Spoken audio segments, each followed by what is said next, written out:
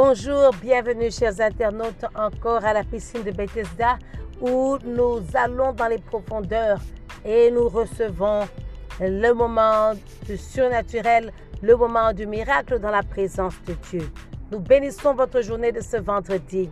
Nous prions que tout votre labeur de lundi à jeudi culmine en cette journée de vendredi en une journée de récolte. Que vendredi soit votre journée de récolte, de résultat, d'obtention de la bénédiction.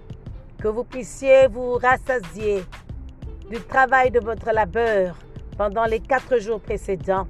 Nous prions qu'en cette journée de vendredi, que la lumière de Christ brille sur vous.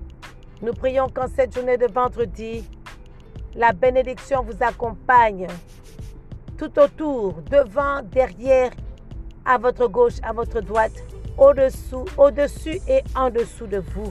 Que vous soyez complètement submergés, environnés de la grâce et de la faveur de Dieu. Que le Seigneur change votre tristesse en joie, votre deuil en célébration de joie.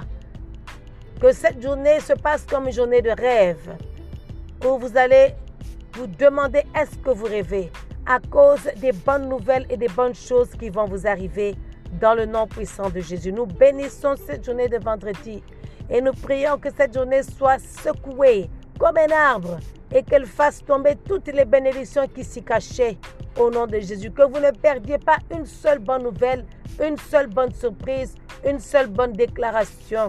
Que ce soit une journée du surnaturel, une journée de miracle, une journée de pêche miraculeuse dans votre vie et une journée d'abondance au nom de Jésus. Et pour l'impulsion prophétique d'aujourd'hui, nous prions Psaume 3.3 dans votre vie. Que Dieu soit celui qui relève votre tête. Qu'il relève ta tête, mon frère, qu'il relève ta tête, ma soeur, là où tu étais dans l'embarras, où tu étais découragé, où tu étais humilié. Le Seigneur va relever ta tête en cette saison.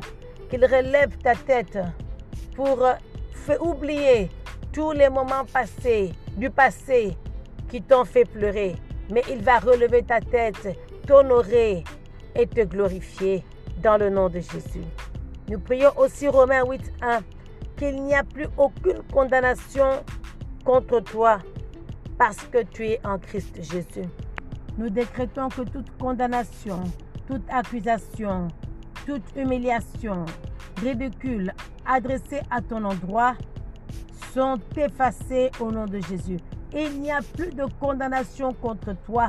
Ainsi, tu peux relever ta tête car Dieu te donne une nouvelle chance, une nouvelle opportunité en cette saison dans le nom de Jésus. Amen. Que Dieu vous bénisse. C'était la douloureuse esclave du Seigneur. Nous nous retrouvons la semaine prochaine. Bon week-end. Bye bye.